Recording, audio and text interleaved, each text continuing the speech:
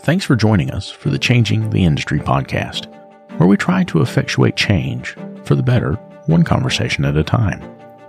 Part of that change is providing help for those that need it. This is why we've partnered with the Institute for Automotive Business Excellence. Whether it's help with sales, operations, or just getting your numbers in order, these folks are some of the very best in the industry. And for our listeners, they'll sit down with you and go over your strengths, your weaknesses, and the opportunities that are in front of you. They'll create a customized plan for how to move forward, absolutely free. That's right, free. And if your plan includes one-on-one coaching, they can also help you with that. There's no hard sales pitch, no obligation, just honest help from honest people. So if that's something that you think could benefit you, make sure you click on the link in the show notes. And now, on to the show.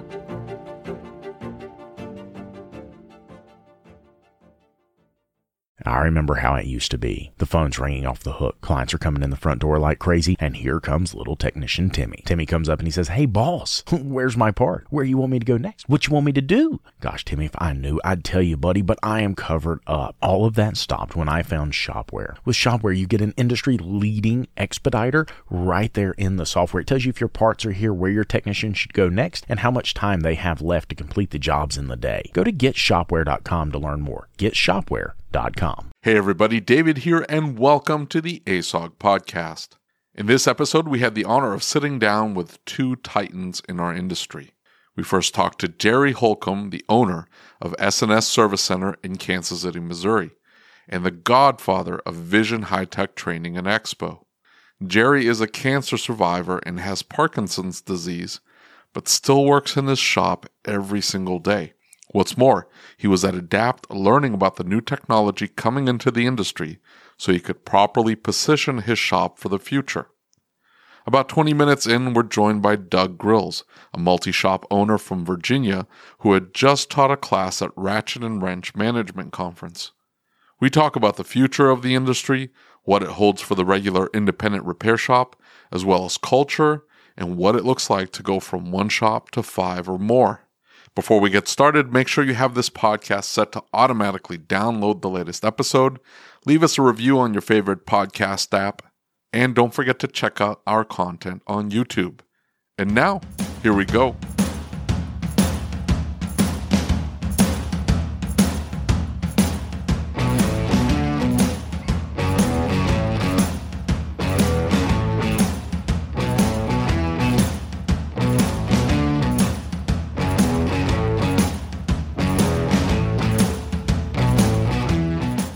Jerry, how you doing, buddy? The father of vision. That's it. There you go. Godfather. The godfather of vision. Is this the first time you ever been to this one? To ADAPT? First time to ADAPT. I've been to Ratchet and Wrench before. Have you? Yeah. So the first time I went to Ratchet and Wrench was last year, and it's neat. It's different than any of the other ones, right? Because it's got different type of networking than what we're used to. You know, it doesn't have that conventional networking. It's got forced networking. Exactly. Whether you like it or not, you're going to talk to somebody. Exactly. That sounds like a nightmare. Yeah, I mean, for somebody like you, I'm sure it is. Well, isn't that going to just alienate every introvert ever? No, just you. That's kind of what they were hoping for, I think. They were just trying to keep you out. I think I need to speak for the introverts. I'm a little bit of an introvert myself, but I enjoy it. Yeah, I do too. And we've talked about... You can't be an introvert and say, well, I enjoy talking to strangers. No, that's terrifying. It sounds like the worst thing ever. The only reason I'm here is because of him. You know, a weird sense of obligation to poor Lucas over here. I was like, I can't leave him hanging, so here I show up. You know, I take him these places and I make him go to these shows. And it takes me 2 hours in the morning to get him out of bed to get him down here. And then by the time we get done, he has to rest for 6 hours before he can talk to anybody. There you go. So what, you know, we were talking earlier about ADOS, right? And we were talking about what does that technology mean for our businesses and where do we stand on adapting it and putting it into our business. you're as the father of vision, as they say, right? Godfather of vision. You come to an event like this and you hear about the newest, most emergent technology on the scene right now. What do you think when you hear that? Well, that's part of the reason that I did come. Okay. Is because I see people talking about getting ADOS.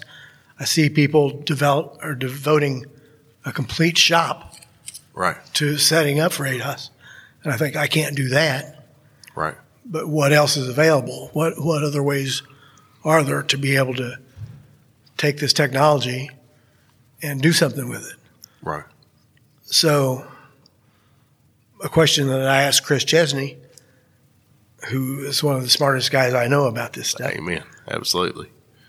Is, are the manufacturers going to somehow make it so they're either self-calibrating or a lot easier than it's set up right now? Right.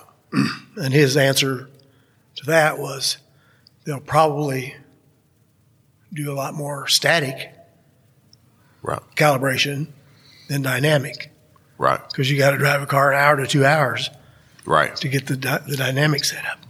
Well, and we've heard that so many times before, and it's come from so many different people that is probably what's going to happen. And so, David, you've done the ADOS thing. You've set it up in your shop to where. So I got another building, and I set it up. I bought the equipment, and we have an entire setup just for ADOS calibrations. And the reason why I didn't want to do the mobile thing, not all mobile guys are doing this, but a lot of them very openly. Are you in some of the groups? Oh, yeah. They will use some trickery to trick the computer into accepting the calibration. And they will put shades over the cameras on the windshields, and the floor may not be exactly level what the OE requires, but you know what? Some of them will calculate it out and will do the math like you're supposed to. Others don't care, and it just depends on who you're getting. And there's so many variables to the calibration process that you have no control over because you're relying on Bob's Mobile Diagnostics in the van to do everything to OE spec. And that car veers off and hits somebody or hits a vehicle and there's an injury.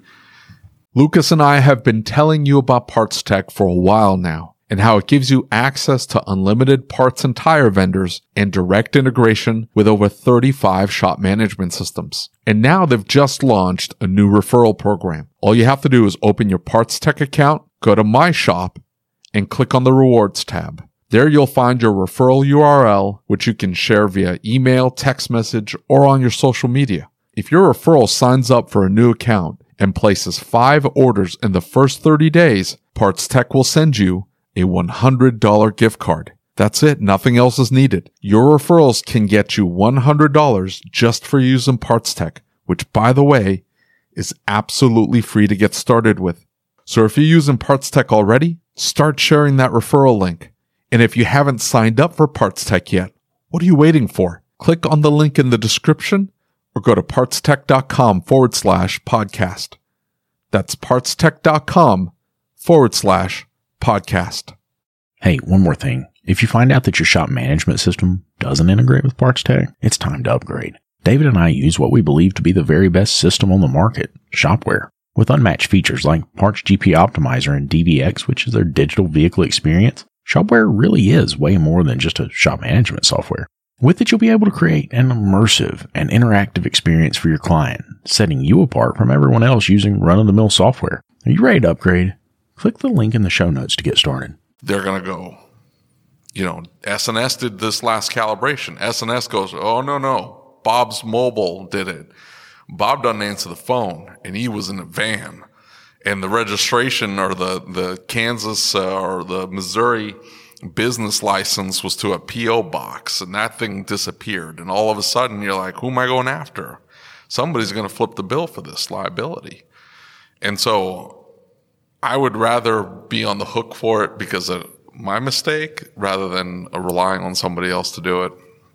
Same thing with like alignments and stuff like that. Like that was a big push. We didn't have the space for an alignment rack. I got a different building. We started doing our own alignments because you know what? I'm relying on that other tech or that other shop or, to not be having a bad day. And there's too many variables and alignment's not that big a deal. I've been in that same boat myself. Yeah. We had a local alignment specialty shop, but I just always felt like they're not really doing it. They're getting it aimed, but they're not getting it aligned. Yeah. And I come across a really good deal on a complete alignment setup. It was an old John Beam, not Jim Beam. Right. John Beam. And the lift, all the alignments, the calibration bar, the whole deal. And I thought, I can be in the alignment business Right. and know that what I send out is right. Properly aligned. Yeah. Yeah. Yeah. I was getting a bunch of, we went through the same thing. We went through a couple different shops and sublet and talked to a bunch of different people, and they always came back and steering wheel wasn't straight or it'd pull a little bit. And we had somebody that did it for years that we knew it was done right. And if there was something off, he'd call and say, hey, what do you want me to do? And so we had that line of communication. We knew that thing was right when it came back, or at least we knew something was up. Well, when he left, I didn't have that anymore. But David, what scares me is every single week I'm talking to you and you're like, yeah, I don't have this one thing I need. And that one thing didn't work. And we tried to calibrate this one thing, but I can't because of that one thing. Yeah. That makes me nervous, So we've been running into I've got 87% coverage, and I somehow seem to keep hitting that 13%. And of course, you get a hold of the equipment guy, and the equipment guy's like, well, it's in this kit. It's $1,300. We got them ready to ship. It's like, okay, well, great. And you're going to get 7 other pieces that you've already got. Yeah. And it is what it is. But, it's sort of like if you're going to make the commitment, you might as well make the commitment.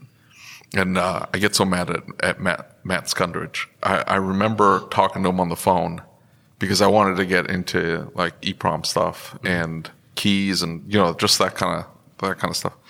And he goes, rather than go, man, I'm going to be honest with you. There's a never-ending like pieces of equipment. There's a piece of equipment that's $500-$600 that will do this one MCU on this one board for this one model, and then that's it. But you need it this one time, and you spend the $500-$600, and then you got to learn how to use it, and this, that, and the other. So like, there's this whole thing to it.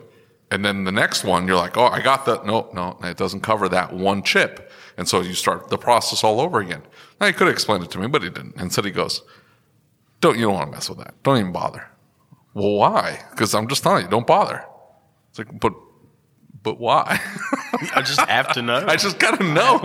Just tell me what's wrong with it. And he didn't tell me. And what did I do? I got into it, and now we're 3 or 4 pieces of equipment. So, by the way, if you guys ever need me to jack a module for you because there are none available and it's 6 months out, and you're like, hey, you know what? I talked to a guy that can slap a new VIN in this sucker and ship the car. Just give me a call. He's still trying to pay for like I 5 or 6 of those things at this point. I got to pay for so many pieces of equipment at this point, and I haven't made a dime on it. So, but ADOS has been the same thing.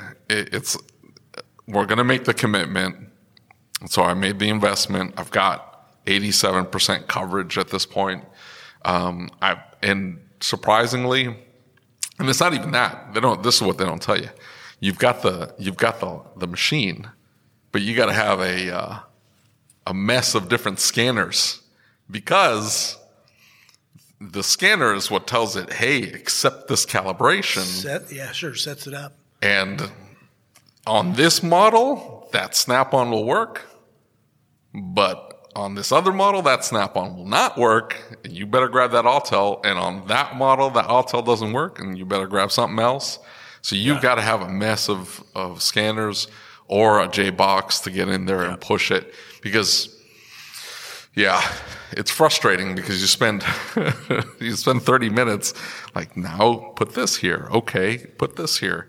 And you get it all set up perfect and you hit the button and you get the wheel of death. Spinny wheel of death. And like, what did I do wrong? You start back over. No, it was the scanner's fault. It just wasn't pushing the calibration through. So but it is what it is. It's like anything else. How long have you been in the industry? How long have you been doing this? I guess it kind of depends on how you look at it. Okay. I worked for my dad. He had a gas station / garage. Right. From the time I was 16 years old. Okay. And in 1972, I would have been 22 years old. Right. He offered me the business. He was going to retire. Okay. I was smart enough to know what I didn't know. Right. And I told him no. Okay. So 2 guys named Schwent and Solomon bought the business from him. 10 years later, I was ready, and they were ready to sell. I bought it. So I've been doing it 40 years. Wow. And so you've seen a lot of these transitions over the years. You've seen us transition from technology to technology to technology. Does this feel different from what it was before? It was, you saw the OBD1, you saw the OBD2. Does this feel different than what you experienced then? To me, no, it does not. Okay. See, I told you. That's what I wanted to know. Yeah, it's just happening again on something else. Right. I mean, I was there when disc breaks. How's that going to work? Right. And that's one reason I'm here this weekend. Right. Is so I can get some information. Do I want to go farther? Do I want to get into this, or do I want to call David when I got a problem? Right. There's lots of people I'll call when I got a problem. He ain't one of them. I typically call him when I've already found the solution, but I need you to just do this thing. Don't ask me questions. Right. So you basically call him to go, nada. Exactly. So, I mean, to me, that's very insightful, right? Because there's been a lot of panic lately. And maybe panic's not the right word, but there's been a lot of, whether it's fear mongering or it's folks that are out here talking about all this big change is going to be happening, I met with the OEs for a little bit yesterday, and they had a resounding message. We're in this together. We're not interested in causing you harm or hurting you or not giving you what you need, but we expect you to be professionals. We expect you to do a good job, and we need you to learn, because this doesn't happen unless we learn. And this is new technology, and all we're asking you to do is make sure that you're capable of doing this, because your reputation becomes our reputation when you work on our car, right? That's right. And so I thought that was such a refreshing message, especially from them, that, hey, they're not trying to take something away from us. They're trying to help. But we've got to be willing to accept the help. Even the speaker that just spoke. Yep. I mean, it was a little confusing the way he put his message out there. Right. But I assume it's because he was an Audi guy. Yeah, that's exactly right. That's exactly right. And they think the way Audis are built. Right. So, but still, he put the message that we're all in this together. Yeah, exactly. I thought it was interesting that he was like, his frame, everything he was doing was to the benefit of the end consumer, and that's all he cared about. He wasn't like for or against the aftermarket. He was like, it's whatever. I don't care. I need somebody to take care of my customer. If it's the dealer, great. If it's you guys, it's great. I don't care. It just has to be that the customer is taken care of in a professional manner and to our specifications, and then that's it.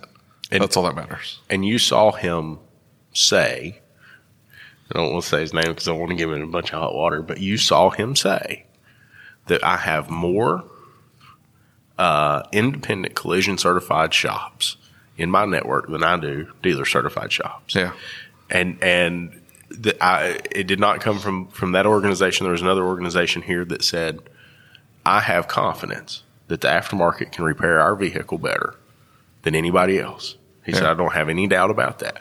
Now, there's some facilities that can't. We know that. We know that we've got a little bit of cleaning up to do, or, they'll call themselves. But, I mean, for the most part, I think it shows that we do a pretty darn good job. No, like 1% of shops do. Yeah, but, I mean, I'm just saying, for them to notice that the 1% is doing that good job, right? Well, yeah, that's great. But, Are you in that 1%? I would hope so. I'm not. I'm actually. We do an awful job. So this is my life. Just so you know, we're doing control arm bushings on a Volvo. Car's got to go that night. So my tech gets the bushings in. We do the alignment. Car won't start. I'm like, you left the battery die down. You took too long on the alignment. The lights were on or whatever. Oh, it's not the battery. Of course it's not. The car's been sitting in my shop for like a week and a half. It has started just fine. We've moved it around, this, that, it's perfect. No problems. The minute I need to deliver the car, the stupid thing won't start. I hate cars. I hate them. You're in the right business. Oh no, he is. I was sitting at lunch yesterday, right? And he's still in Kansas City. I'm sitting at lunch. And I know I'm going to have a rough afternoon because I start seeing those Facebook voice messages you can get, and one pops up, and then another one, and then another one, and another one, and another one, and they start getting faster and faster. And then all of a sudden, I don't even listen to them. I'm in a restaurant, and I know half the time it's got curse words in it, so I know better than listen to it in public, And all of a sudden, I just start seeing pictures of David's loaner car smashed up and the wheels falling. Oh, yeah, that was the other thing. The guy calls me up, and he's like, we were supposed to finish this car on Friday, and we didn't quite get it done. But he was in a loaner car, so I'm like, I'm not pressing my technician to finish the car because he's in a loaner car. He calls me up. Hey, you guys working on my car? Yeah. We're trying to get it done today for you. Yeah, thanks. Here's the thing. I smashed up your loaner. I need a tow truck. I'm like, okay. He's like, yeah, I slid and hit a curb. I popped the tires.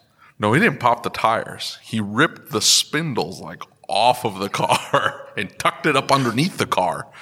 Was it raining? It was a little wet. Yeah, it was a little wet. But it was like Kansas City on and off rain, Yeah. So it was slick, but he was driving like an a-hole is what it was. Like decided he was going to drift through a corner, and he's like, oh, crap. I'm not in my Golf R. Yeah. I'm in an Impala. With bald tires on it. No. That sucker had just got new tires on it, and I just dumped thousands to fix all the stupid leaks on the car. I'm going to give you a piece of advice, and anybody listening, you need to know this if you have loaner cars.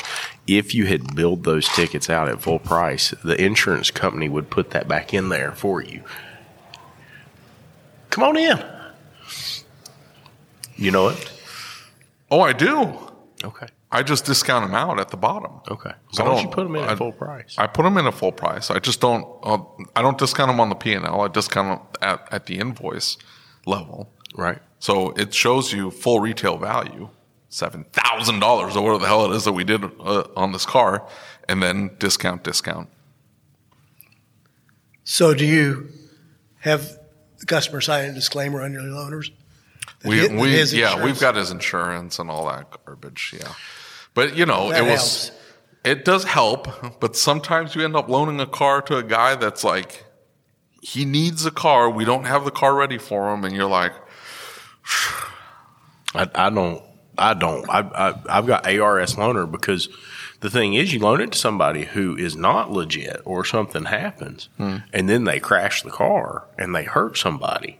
Man, it's not just that you have a car that you have loaned out, and it's not just that they damaged the car or hurt somebody. It's now that there was negligence on your part to verify that he had the proper insurance or that he had whatever. Sure. Right? So now it's that you've been neglectful.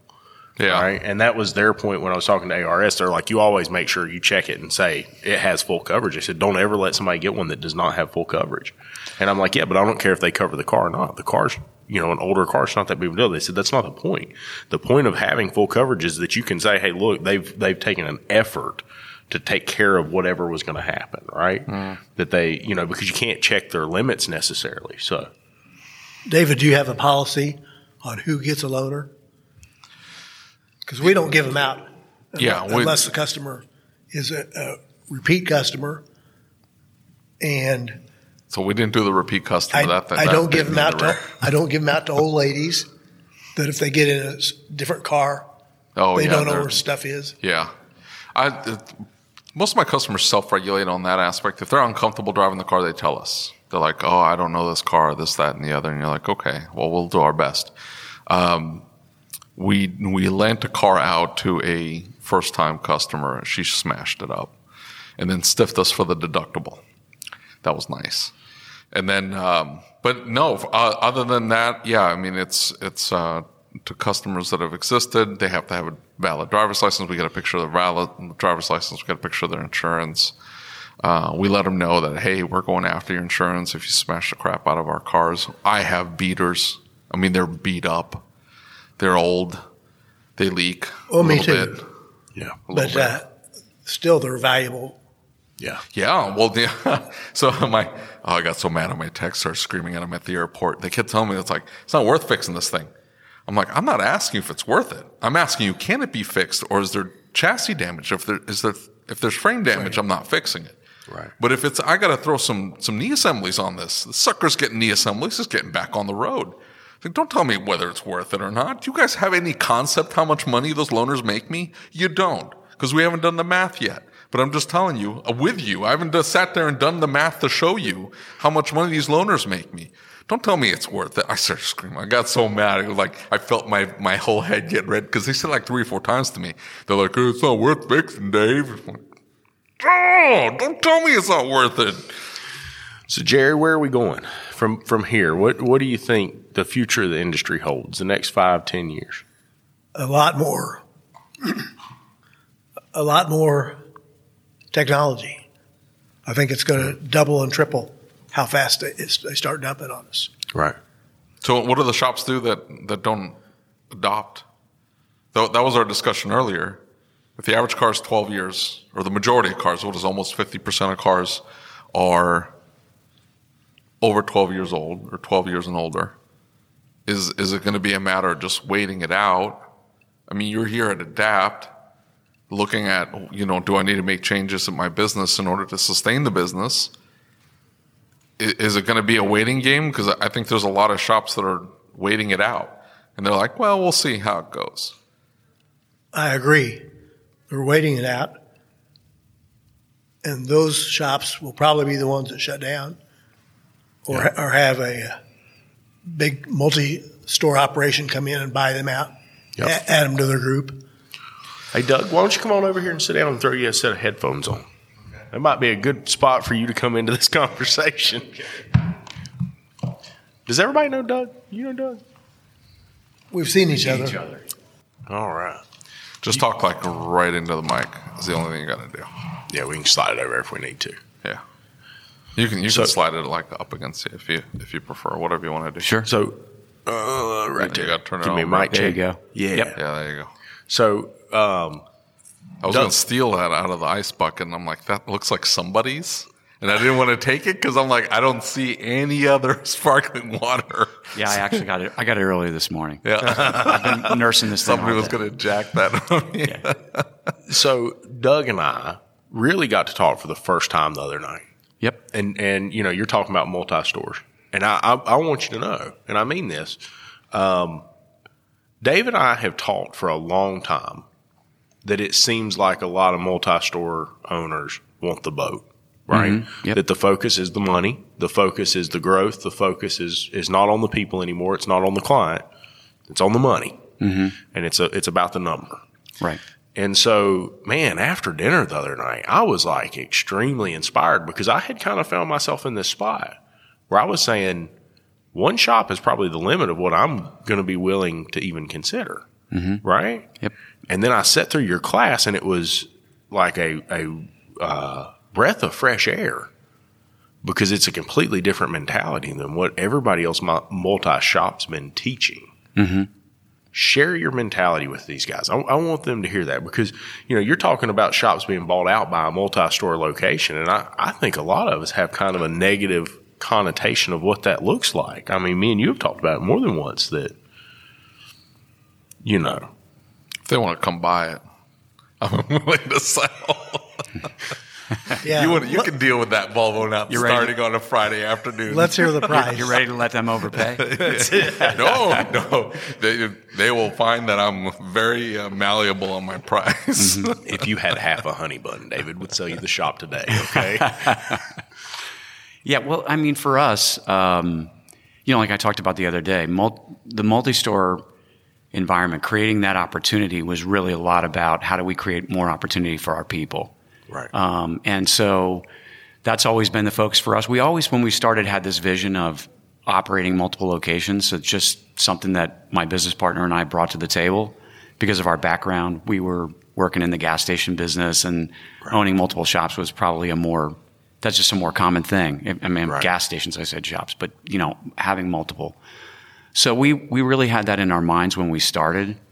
And, so for us, again, we wanted to create opportunity to grow the company, to create opportunity for our people and be focused on that, serve the communities that we're working in, and make a difference that way as well. I do think you're right. There's probably a subset of people that's not what they're thinking about, right? They're thinking about rolling up a certain number of stores and then being approached by somebody, right, private equity or somebody, and jumping out of the thing. And I'll tell you, it's really funny. I was at a meeting. It's been a while now, a year or two ago, when I was out in Colorado with Greg Bunch's group, in the Transformers group. And, there was a guy there that he told this story about how his whole life he had been really, really focused on building a company that he would get to about $30 million in sales, and then he would sell it. Right. That was his whole thing. It was all exactly what you referred to earlier, Lucas, like all about the money.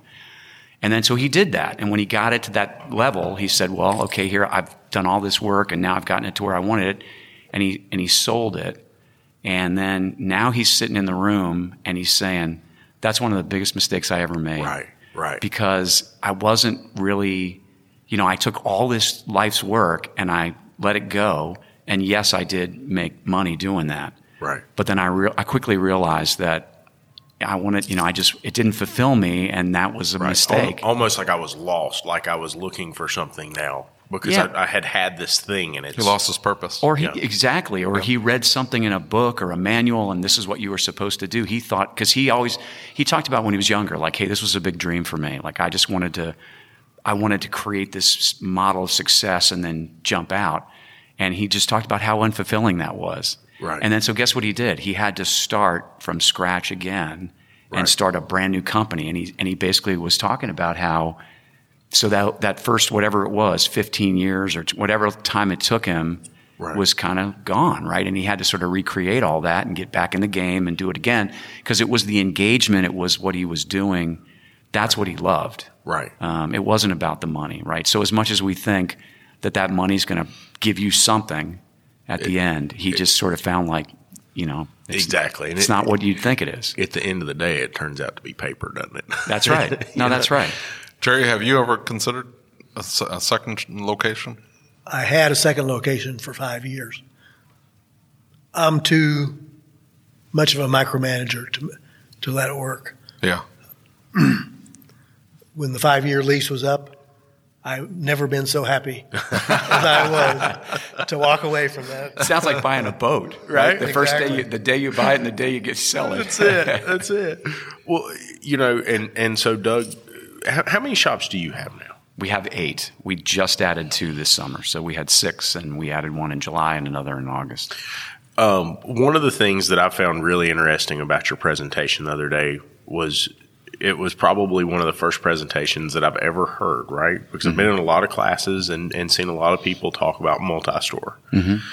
And then you go through these slides and all of a sudden you stop on one. And it's like, when you go to multi-store, you might make it to 2 and you might be okay. Right. But when you get to 3 Here's the list of staff members that you need to have. You need to understand there's a cost associated with this.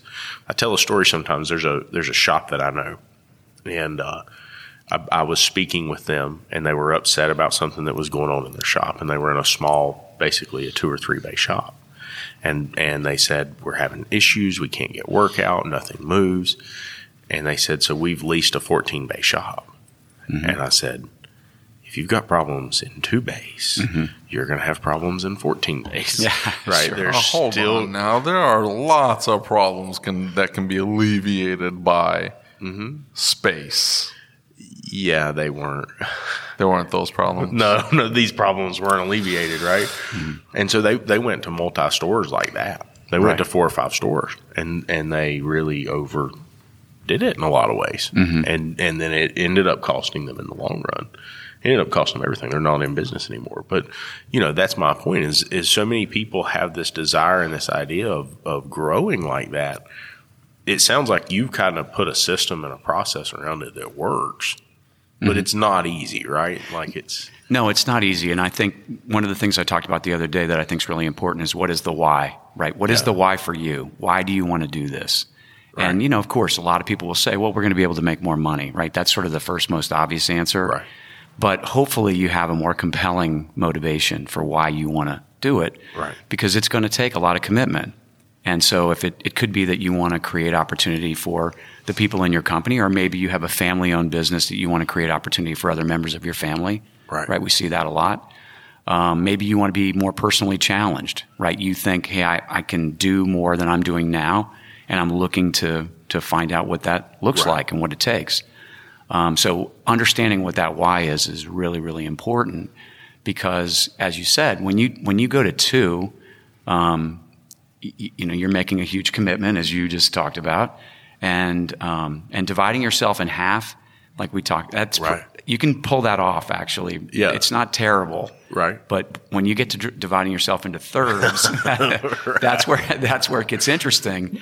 And then I always tell people, for me, it didn't really feel like it got easier or like we got real advantages of the economies of scale until we got to maybe 5. So that 3 to 5 space is pretty challenging. Right.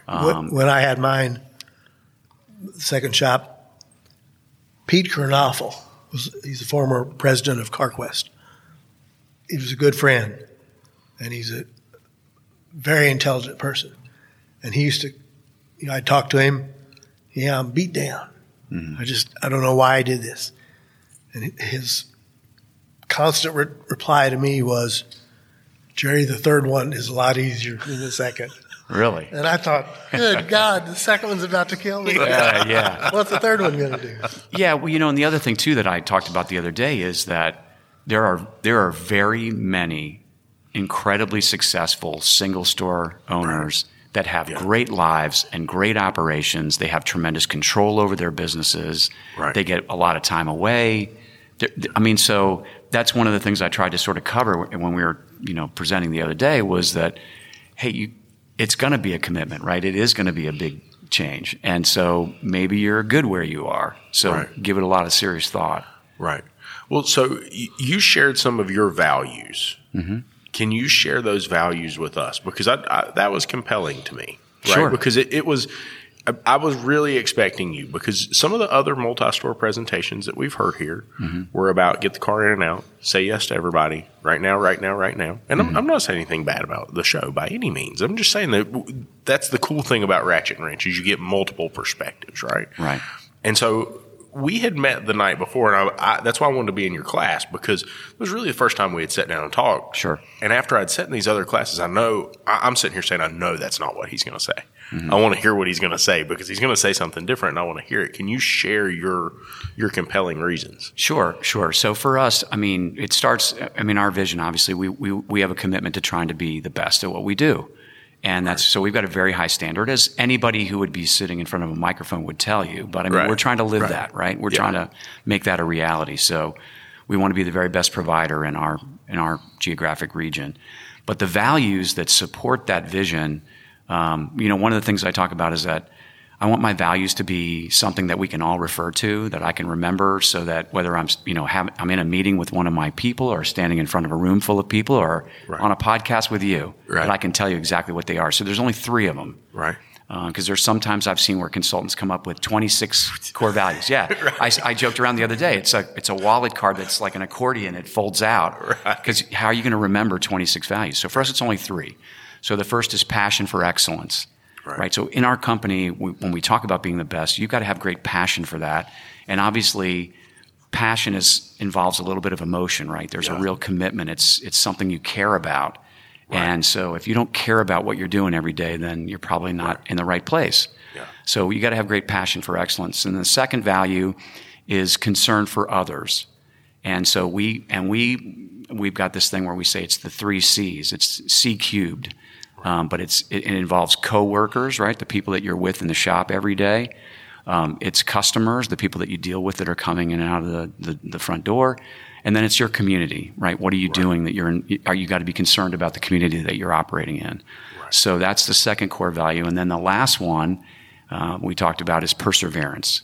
That no matter what comes your way, you're going to figure out a way to get around it or go over it or under it or however you decide to do it. But what I tried to share with everybody in the room is that no matter what happens, no matter what you're presented with, you can figure out a way to get where you're going, and be committed and persevere and overcome and be relentless. When I got to the end of the presentation, I talk about being relentless and having that deep-seated belief in what you're doing and your ability to get it done.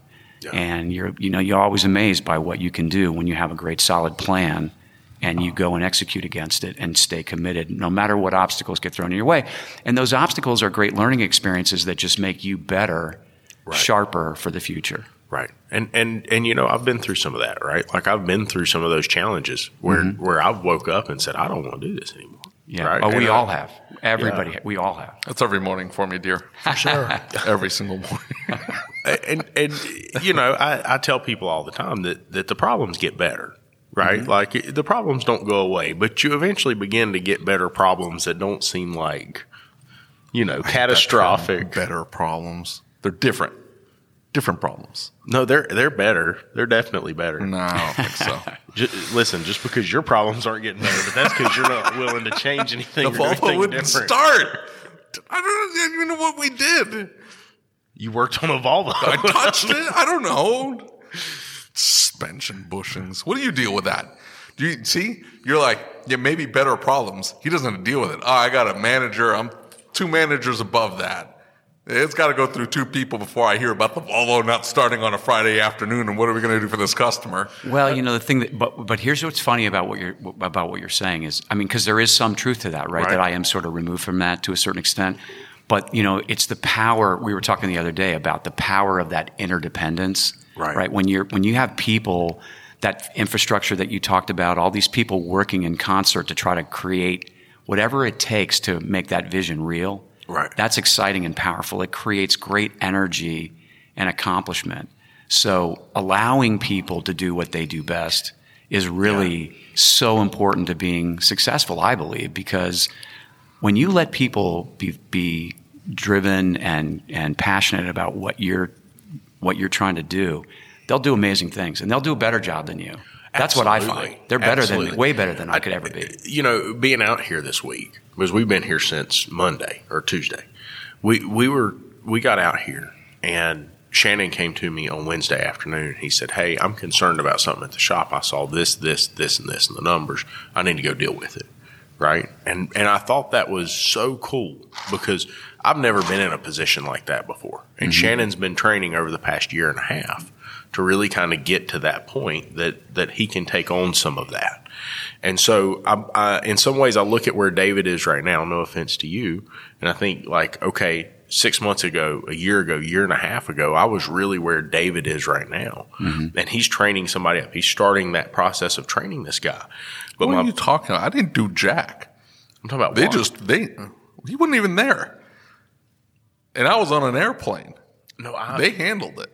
That's what I want to know is I don't want to know about it. Right. That's all I'm saying. I didn't handle the problem. I didn't fix anything. I just said, what are you going to do? And then they handled it. But my point is that My vision is not knowing about it. That's my goal. Don't tell David. Just deal with it. That's my vision. Can I tell you? Okay, that's fine. But can I tell you what my vision would be? Let me tell you what my vision would be. Is that if you pour into somebody enough that you're going to rely on them to do exactly what you would have done if you were there. That's your goal. Because when you work, I don't think I want anybody breaking down and crying in the break room.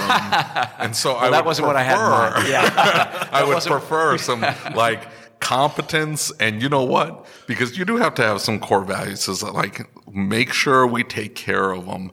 That's all we have to do. Like that's the underlying value there. How would you want that handled for you? Do that. Right.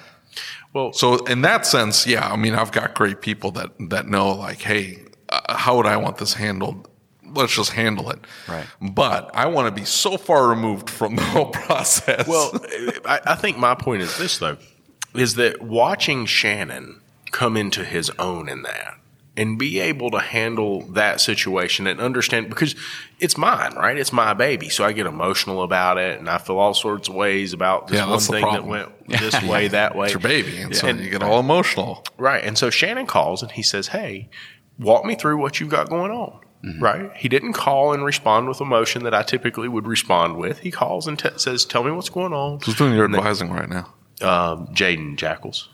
Oh. And so he begins to talk to him, and he comes back and he's like, oh, it was this, and this, right? Mm-hmm. And I'm big for seek first to understand. So he slowed down a little bit and understood what they were doing and didn't respond and led them through it, right? And it's so neat to see somebody take that initiative, right? Because I've never been in a spot where I had somebody that would take the initiative and learn it and grow it and say, you don't need to look at the numbers. I've got it. It's fine. Mm-hmm. It's all right. I got this. You're good. Right. And that's a really neat experience, whether it's the numbers, whether it's the technical aspect of the business, whatever it is. The problem is I feel like we build ourselves as the figurehead of the business to such a degree that the business has to depend on us. And I've seen so many shop owners. There's a couple I know in some of the groups I'm in where they built that business around them. And the idea of letting anyone else take any authority or ownership over anything in the shop is terrifying. Robert Griffin. And, I was talking to him the other day and he's like, no, I'm giving them authority. I'm just not letting them make any decisions. I'm like, that's not authority. I like that. Yeah. And so it is so empowering when they begin to make the right decisions and you see them making those right decisions, but they have to make mistakes to learn to make the right decisions, right? It takes a lot of discipline on your part, I think, to be able to bring yourself out of that and allow that to go on and understand that here's the thing you really have to buy into is that no one is ever going to do anything exactly the way you would do it. Okay. Right. But just because they're not doing it exactly the way you would do it doesn't mean that it's not good what they're doing. Right? It's fine. Because you're going to get hopefully a great outcome, maybe even a better outcome than you would have gotten personally.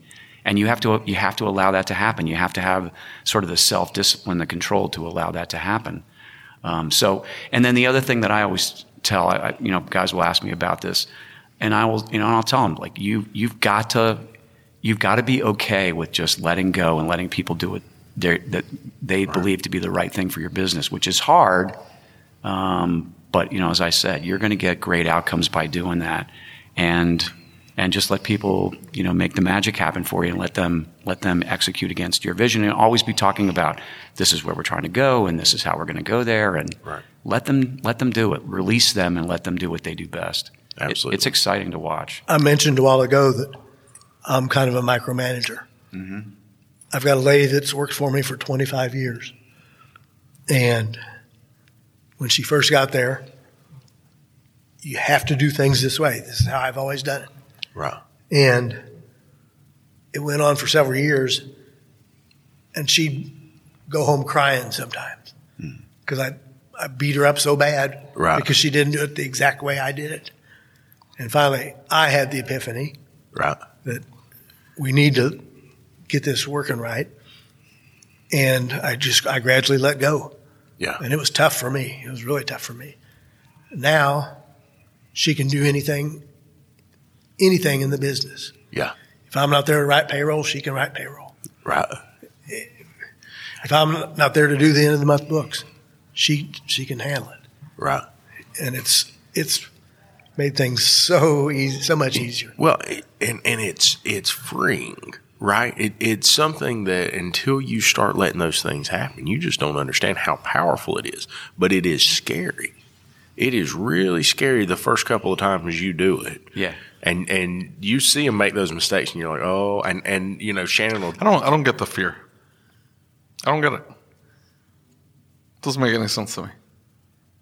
Like, why would you? Maybe you can speak to it. It's never been a thing for me. My view is, how do I get them as fast as possible to the point where I can trust them? We have built the guardrails up properly. I've got the right person in place. How do I get that? How do I get baby bird out the nest as fast as possible? I'm going to be honest with you, because I don't want to know. If I stuck some GoPros around your shop, mm-hmm. and we recorded every single time you called Juan during the day. The only reason why we have a conversation, or the only reason why, like, we're interacting is he's 4 techs and 1 service advisor. It's too much. So we're at 1 1/4 service advisor because I'm the quarter.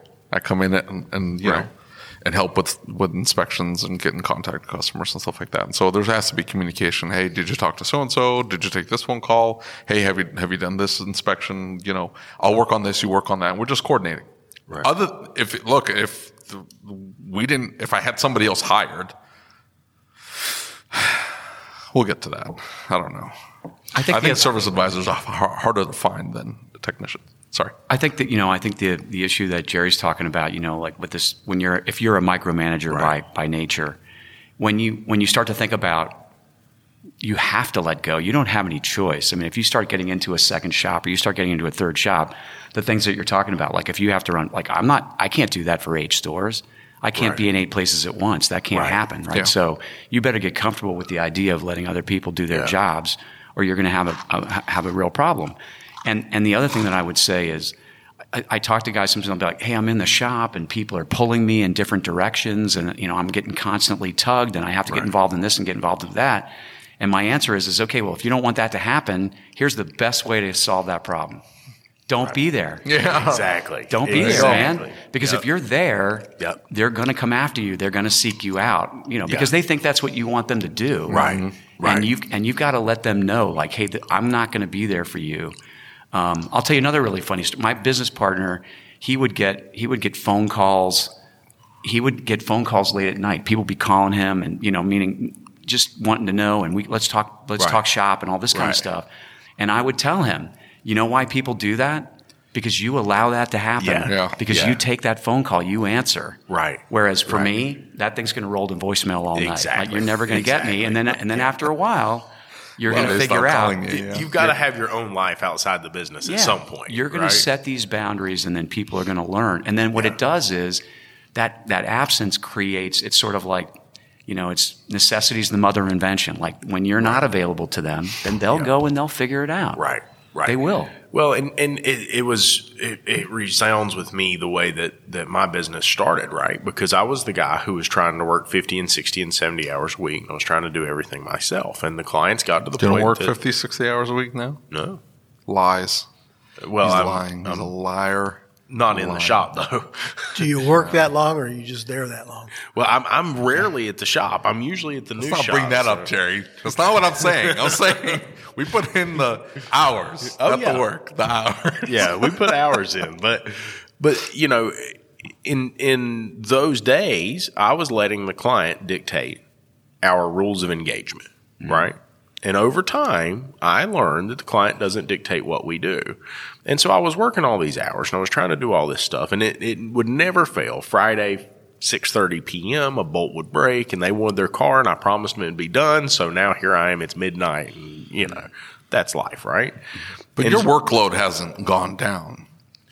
To be honest, it probably has. I mean, remember, I've been in this thing for a while. Okay. Yeah. So I used to be there. It was constant. I mean, I think I said, I had talked about earlier, I had gas stations at the beginning. Those things were 24/7. Right. I was doing graveyard shifts. I mean, I was there. Oh, yeah. I was there all the time. Yeah. So here's why I feel okay about it. Cause I paid a lot of dues, right? In other words, I put a lot in. Yeah. But the answer is, probably not. But, I don't work as hard today as I did when I was in my 20s and 30s. I mean, I think that's fair to say. But you were saying that store number 5 is easier than store number 3, 4, and 5. Like till you get that 5th store, while you were growing, would you say that you weren't? In other words, if growing it from 3 to 5, is it less work than operating or being on top of every little aspect of one shop? It's that in that 3 to 5 range, and that was a little while ago. You're for hustling. Me. Yeah. Oh man, you're in it, and your work. I mean, you're in it. You're pretty deep. Yeah. Pretty deep in it. But that's my point. Is he didn't let up. No. He just he focused his energy on something else. Exactly. Where he's like, I got to run payroll. I got to make sure the cars are dispatched. I got to make sure the QC's done. He's looking at smaller stuff. He's looking at it macro. Where do we get our next shop? What's the next acquisition?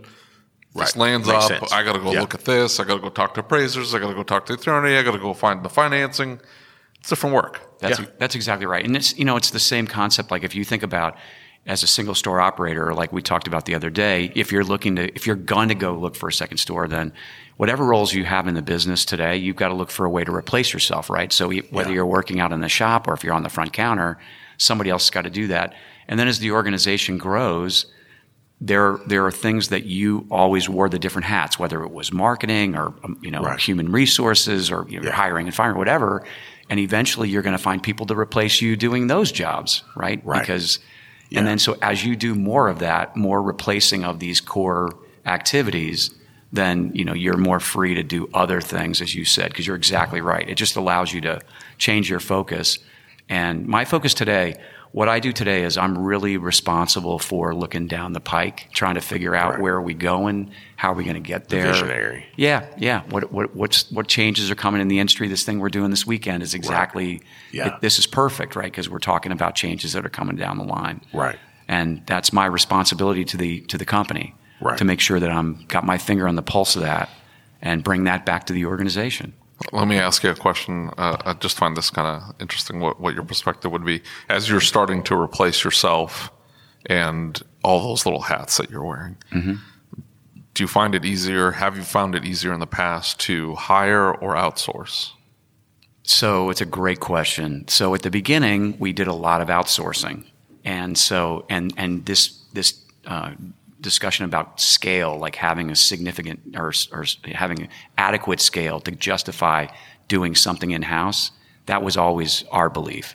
We were going to outsource. So a lot of our marketing function we outsourced, and we did a lot of the benefits piece was outsourced. And even the accounting function. I mean, we did all of the bookkeeping, but the financials were all being done by an outside company. We'd hand over all this stuff and they'd get it all back to us.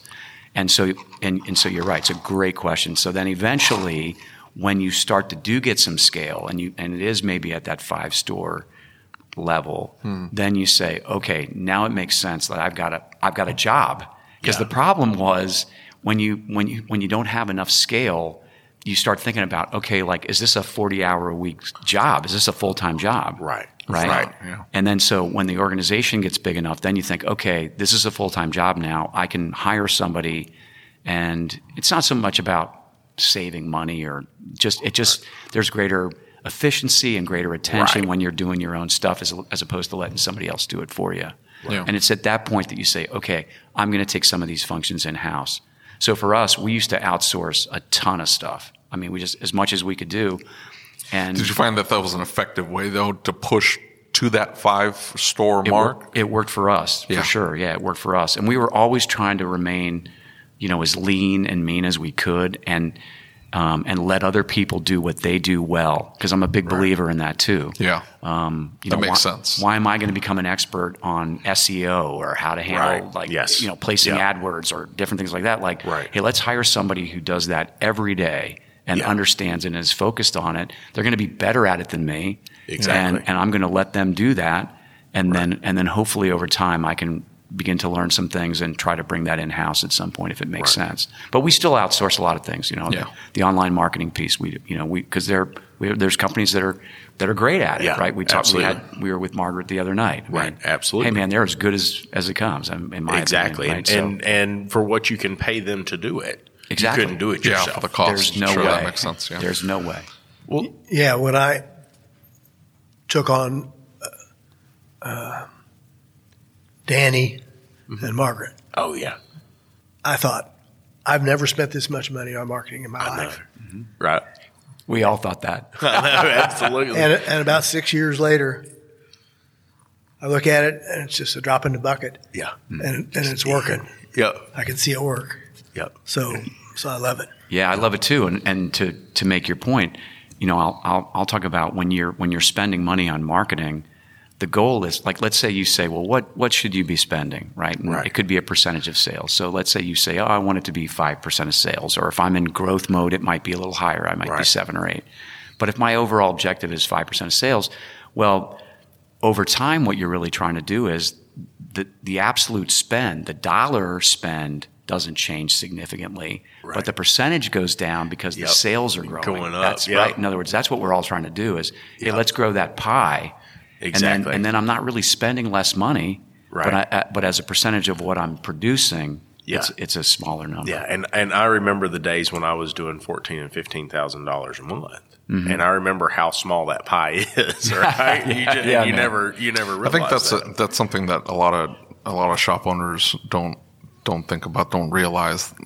Like you're saying, there is, I think, a dollar amount where you hit a critical mass point, marketing wise, where it doesn't always, it's not as efficient to keep dumping money into it. But if you don't hit that, and the number's different, depends on your market and your mix of traditional to digital or whatever. But there's definitely a dollar amount, and it's always 5-6 times what the average shop owner thinks. Right. Average shop owner gets a bill for $1,500, and they're like, and without ad spend. And they're like, oh, what do you mean? That doesn't include my ad spend, and it's $1,500? And it's like, dude, that's like the starting point. Like, you need at least $1,500 in ad spend, plus the $1,500 that you're paying the digital marketing agency, plus what you're spending on the website, plus what you're putting in postcards. Like, it's a number. You're trying to hit that. You're trying to accelerate your spend in marketing to hit that dollar amount, to where it hits critical mass, and then, absolutely, you start to see your sales start to go up. That ad spend doesn't creep up as fast. Mm-hmm. Yeah. And your percentage is coming down. Exactly. And it's always way more. It's always way more than what the shop owners think. Brandon Dills was like, well, how much should I spend? It's like, dude, more than much. You are. Yeah, way more than what you're spending now. Right. And way more than $300-$400 a month is just not. It's not going to do anything, dude. It's not going to do anything. Something that I found is with all the automatic payments, ACH payments, you can have those expenses go sky high. Yeah. And not notice it. You don't notice it. Yeah. You pay the bill every month, and I look at it and I say, blah, blah, blah. Yeah. It needs to be dealt with. Yeah. Yeah, and you got to have clean financials to be able to see it. Mm-hmm. If you don't have clean financials, if you don't have a P&L you can look at and say that percentage of that is this, and you're not seeing a trend, right? Because if you got clean financials and you print a P&L and you do a 12-month run on it, you can see if it changes, right? And you can see that percentage. Guys, I want to ask you, you're two of the powerhouses of our industry, right? Looking forward, what advice would you give shop owners today? There's a lot of young guys that listen to the show. There's a lot of young techs that are saying, hey, I want to start a shop. Don't. Let's just throw that one out there. Don't. I think my main advice that I would give is, if you're going to get in it to win, and get trained and talk to other people just as much as you can. Yes, sir. Yes, sir. Absolutely. And I think the networking is the biggest point of that. I think, and I agree. I think what Jerry said. I mean, It's a great time to be in our business. That's the way I feel. And when I look out into the future, this a lot of the things we were talking about today, there's tremendous opportunity that still exists. It's going to be around for a long time. Right. So if you are committed and you are passionate about what we're trying to do here, then yeah, I'd say jump in and be prepared, because it's going to be maybe wilder than you expected at certain times, but it's going to be something that you're going to love doing.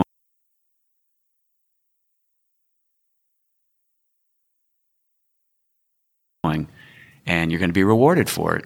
Yeah. So I would encourage anybody who wanted to make that step. Like, it's a great time to be in our business. And by rewarded, it might be just with purpose. Maybe. And not necessarily a boat. No, that's right. Or 3. No. That's exactly right. I wish you had been there to take his class. I really do. I mean, I left his class and I felt a lot better about it. I feel like I took his class just listening to him talk. If you had been through that class, I'm dead serious. I felt a lot better about our industry when I came out. I really did. Really? I felt a lot better about where we're at as an industry. He gave me hope in our industry. I swear to God. Well, I appreciate that. Yeah. I do. I mean it. I'm dead serious. Because that's something, like I said, we have talked about. Mm-hmm. Like, is this where we're going? Everybody's going to buy a bunch of stores, and it's all going to be about the money, and it's all going to be about selling the stores, and it's not about the people anymore. And when I left your class, I really felt like there were still people who really had a vision of how this could be about the people and could be about the money if it needed to be, but it was about doing the right thing. So thank you. Absolutely. I appreciate that. My pleasure, and I appreciate you saying that, because Yes, we're passionate about it, and we're trying to do the right thing every day and make a difference for our own people and for the communities that we serve. That's really our purpose. Well, I appreciate the opportunity. Mm-hmm. All right. You guys have a good day. You too. I hope you enjoyed this episode of the ASOG podcast. Before I let you go, I need to ask you a question. Are you using the best innovative shop management system in the country? If you doubt that you are, why are you making your life harder? Shopware stays one step ahead of everyone else by bringing a clean, easy-to-use program unlike anything else on the market. Go to getshopware.com and see what I mean today. That's getshopware.com. Check it out. Thank you for listening to the Changing the Industry podcast. If you enjoyed the show, do us a favor and leave us a review on your favorite podcast player. And don't forget to set it to automatically download the latest episode. Our efforts with this podcast, the YouTube channel, and the Facebook group wouldn't be possible without the support of our awesome sponsors. So please take a moment, check them out by clicking on the links in the show notes.